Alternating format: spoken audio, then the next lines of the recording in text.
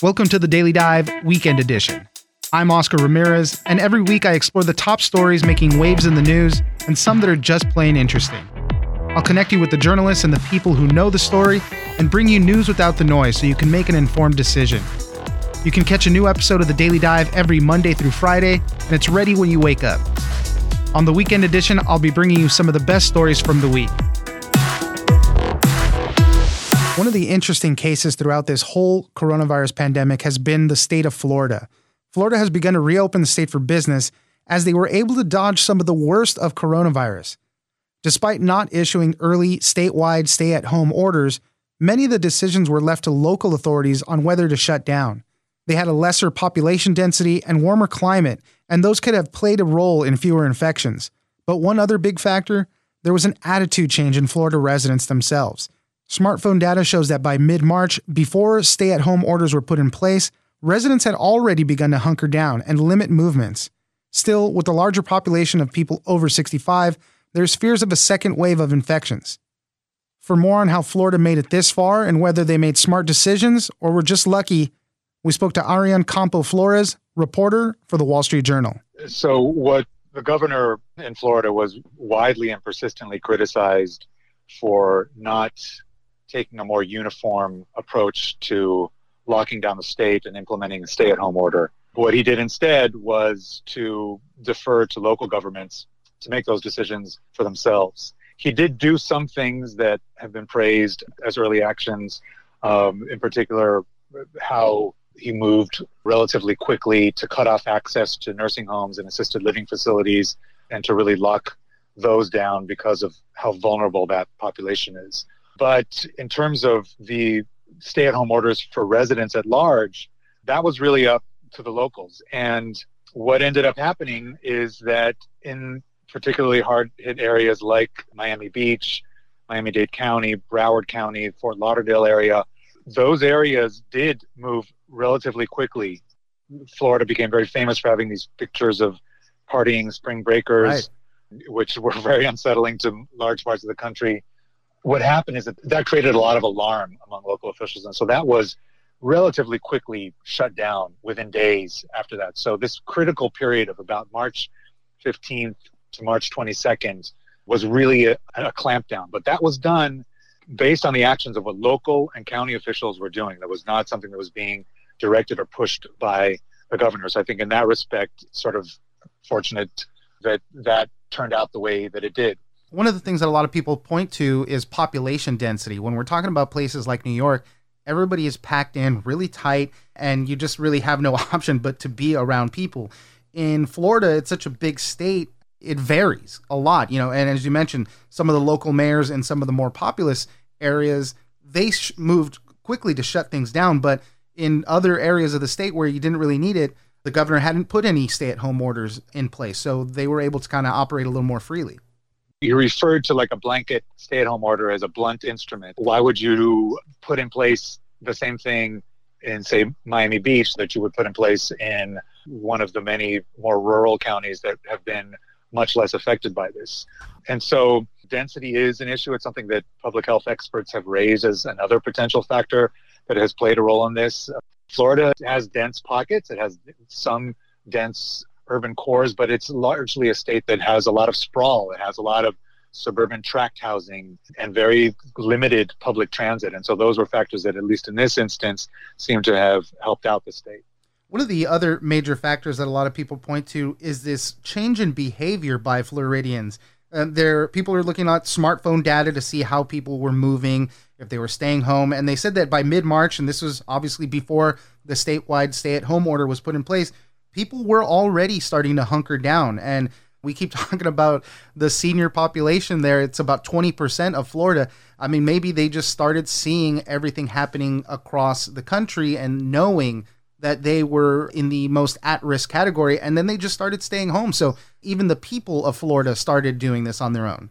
That's one of the most interesting aspects of this and reporting on it, which is that even though the governor took weeks beyond when people thought he should have to put in a stay-at-home order, even in the absence of that, and Floridians in general really started hunkering down in mid-March. Right around March 15th is when you start to see a really significant decline in mobility as measured by locations of cell phones. And so what that suggests is that people were taking it upon themselves. They were alarmed enough by what they were seeing in news reports. And this was a period in which you were seeing news reports of just the horrible situation in Italy, military trucks ferrying coffins, doctors having to make really difficult decisions about rationing care. That was getting a lot of coverage. It was also a period in which there was growing alarm about what was going to happen in New York City. And Florida is a place that has a lot of connections to New York. And so that seems to have generated this response in people to just whatever officials were saying, they were going to take it upon themselves anyway to lock down. One of the interesting things I noted in your report was that the state contacted researchers at the University of Florida Emerging Pathogens Institute to get help on what to do when there were still very few cases. And they wrote a one-page assessment that said, shut everything down now, or you're going to start seeing huge community spread and deaths. But the state officials said, we're tracing everything. We're not finding a lot of community spread. And that's why DeSantis, the governor there, took a more targeted approach to just the hard-hit counties, and everything else kind of followed. This is what we're kind of seeing from all of this. So even despite some early recommendations to start shutting things down, he resisted still. And there was concern among these public health experts, these epidemiologists, these modelers, deep concern that the state was not taking this seriously enough. And so when the state reached out to ask for some guidance from this group, and this is an institute at the University of Florida that specializes in this, the researchers made clear that, in their opinion, the state really needed to act quickly and aggressively to cancel mass gatherings, get people at home, cancel schools, etc., and really implement aggressive social distancing. And they warned that if not, there was the likelihood of more than 1,000 deaths over the course of the following month. And that is actually what happened. Deaths have now topped 1,300. And the state certainly has come out much better than a lot of the early modeling was projecting, and a lot better than a lot of people feared. But, that is still a significant number of people. Right. But, as you noted, the governor and they felt the approach that they were taking was one that made the most sense. And so they essentially did not take action in response to these warnings that were raised by these experts. Testing is still a huge issue. I think experts say there needs to be 32,000 tests a day to detect and respond to any flare-ups that might be occurring. Where is Florida at with testing? According to one official who was addressing this recently, he said it basically needs to double in terms of capacity. And so the state is trying very hard to do that. This is a very challenging environment for any state, any governor. There's just a deep shortage of kits and of supplies. But they have been steadily ramping that up. And so you need to have that infrastructure in place to be able to quickly detect any new outbreaks or flare-ups and be able to then do contact tracing and track down and isolate the folks that infected people may have had contact with.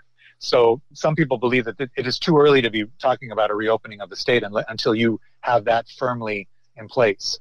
But what the state is doing is going ahead with a very gradual reopening. And Governor DeSantis has been more cautious about it than some other governors in the South have been, for instance, in Georgia and in other states where they're moving more quickly to open things up. In Florida, it is going very slowly. This first phase is a gradual reopening of retail stores and restaurants outside of South Florida. So the South Florida counties are carved out of this and they need to remain under these stay-at-home orders. There will be almost undoubtedly new infections that are going to crop up, and the state needs to very effectively clamp down on those. And so there's understandable concern about whether the state is going to really be able to avoid a potentially more lethal second wave.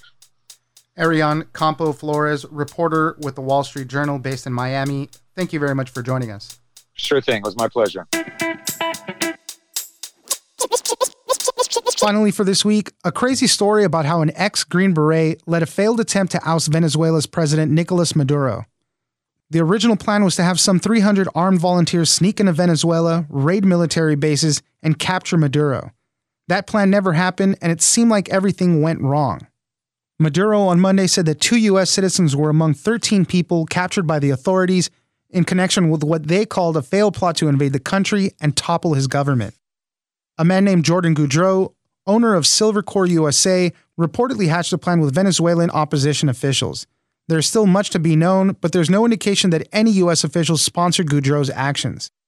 For more on how this whole plot fell apart, we'll speak to Karen DeYoung, senior national security correspondent at The Washington Post. I think it's important to say there's a lot we still don't know, and there are a whole lot of conflicting accounts. As best we can tell to this point, this is a guy named Jordan Goudreau, who is a former Green Beret, who in 2018 formed what he called a strategic security company based in Florida. He eventually made contact with representatives in Miami of the president of Venezuela that is recognized by the United States and many other countries in Latin America, Juan Guaido, and said that he was prepared to launch an invasion training and supervising defected Venezuelan military personnel who now live in Colombia. And initially they agreed to this plan, and the goal of it was they were going to kidnap Nicolas Maduro, who is the president of Venezuela, and they were going to put him on a plane and bring him to the United States. He was indicted earlier this year for narco trafficking, and there's a $15 million bounty on his head. As I say, the opposition people initially agreed to this, gradually became sort of concerned, and by their account, by kind of mid-fall of last year, basically opted out of the whole thing. Apparently, Goudreau, the Green Beret, went ahead with organizing what eventually ended up to be only about 60 former Colombian soldiers. He enlisted 2 other former U.S. Special Operations soldiers to go down there and train these guys. There was an apparent arms shipment to another exile guy who lived in Colombia that was intercepted. That guy was arrested. He had also been indicted for narco trafficking, and he was sent to the United States, where he's now in prison. This small group of Venezuelans apparently took off from northern Colombia in 2 boats on Sunday. An initial boat that landed was intercepted on the Venezuelan coast, where most of the people in it were killed.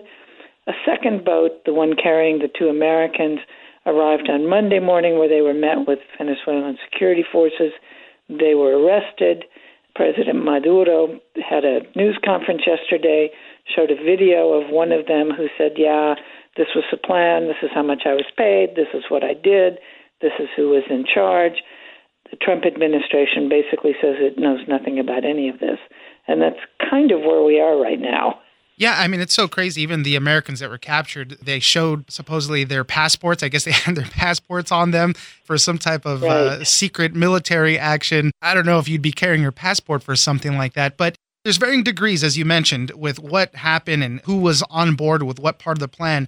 But it did seem that things were moving. I mean, as you mentioned, Goudreau had people there training some of these Venezuelans to do these operations. So there was this kind of plan in motion. There was, but I think that anyone who, as people have found out about it, there was just no hope it was going to succeed. And in fact, there were lots of indications that Maduro and his people had known about this for some time. And clearly they were standing there on this rocky shore, not very far from the international airport outside of Caracas, waiting for them when they pulled up. So it couldn't have been much of a secret.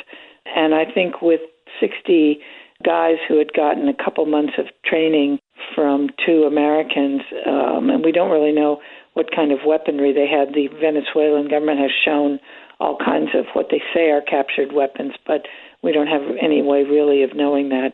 I think the likelihood that this was going to accomplish much of anything is pretty slim.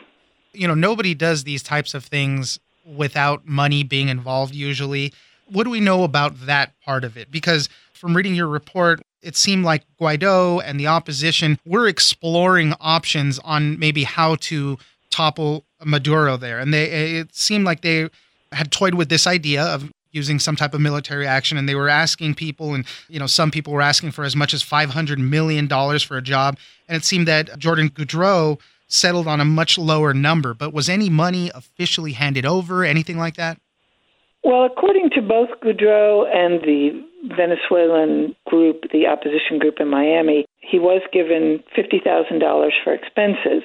But as I say, they fell out before any real money kind of changed hands. And the money that he was going to be paid with, he eventually expected to get something in excess of $200 million, supposedly, he says.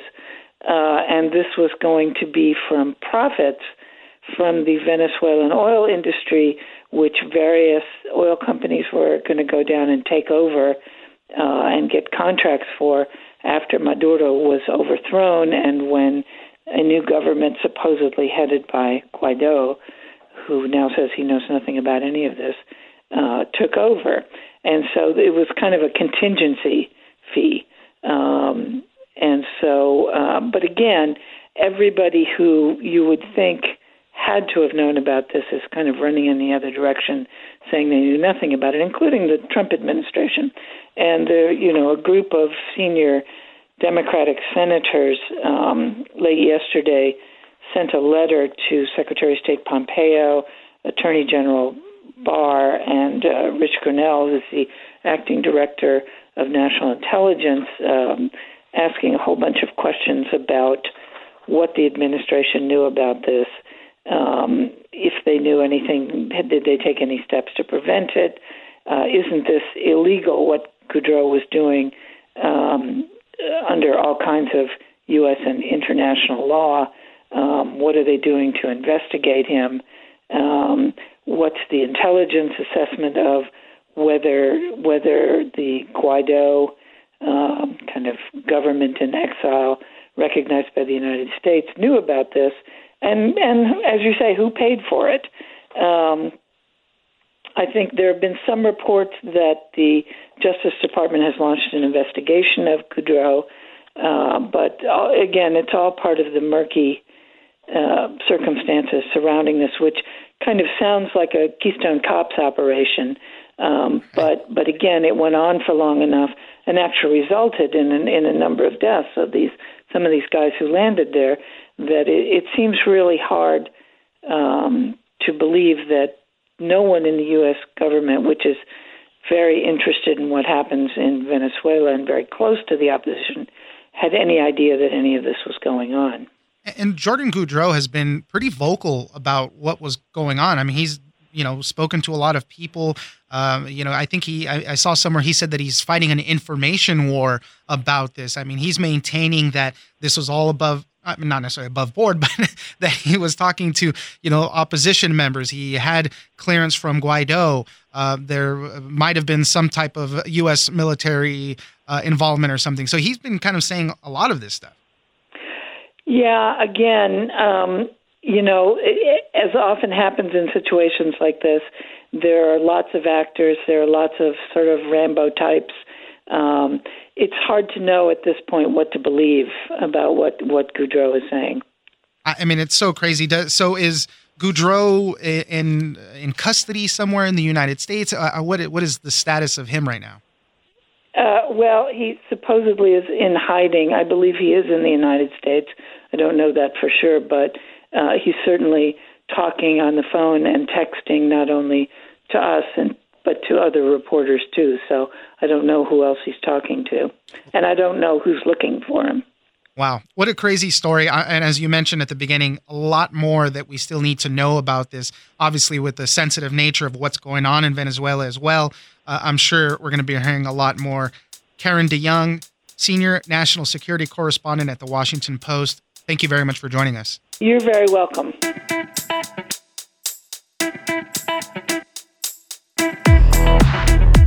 That's it for this weekend. Be sure to check out The Daily Dive every Monday through Friday. Join us on social media at Daily Dive Pod on Twitter and Daily Dive Podcast on Facebook. Leave us a comment, give us a rating, and tell us the stories that you're interested in. Follow The Daily Dive on iHeartRadio or subscribe wherever you get your podcast. This episode of The Daily Dive has been engineered by Tony Sorrentino. I'm Oscar Ramirez in Los Angeles, and this was your Daily Dive Weekend Edition.